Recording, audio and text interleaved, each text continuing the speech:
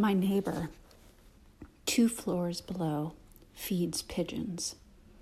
Her fire escape is filled with planters, with old soil and birdseed. Sometimes she throws chunks of bread out the window. At feeding times, a shadow of pigeons goes past my window, and then another and another. Within seconds, dozens of them are gathered on the ground below, scrambling and pecking. I used to not mind pigeons. I thought of them just like any other bird. Rosemary used to say hello to baby pigeons who were in a nest outside her office at Columbia. "Hello, baby birds," she'd say. "I'm sorry you have to grow up to be pigeons." I used to tell Henry not to chase and try to kick the pigeons on the grass. But over the past year, their numbers are increasing. They roost on window ledges and tops of buildings.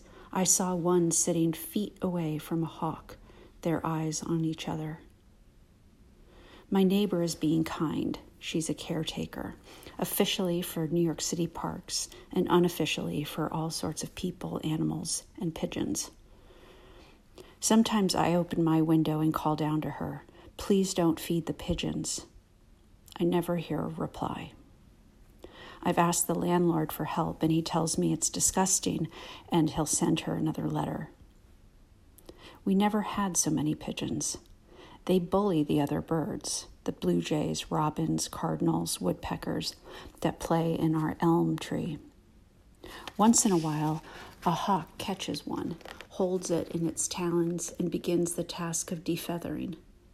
Once this happened outside Kate's window on her fire escape. The hawk was big and didn't move as we came closer. Then we saw the pigeon underneath it, and then there was less and less each time we came back. After an hour or two, only a breastbone and part of a wing hung between the rungs of the fire escape.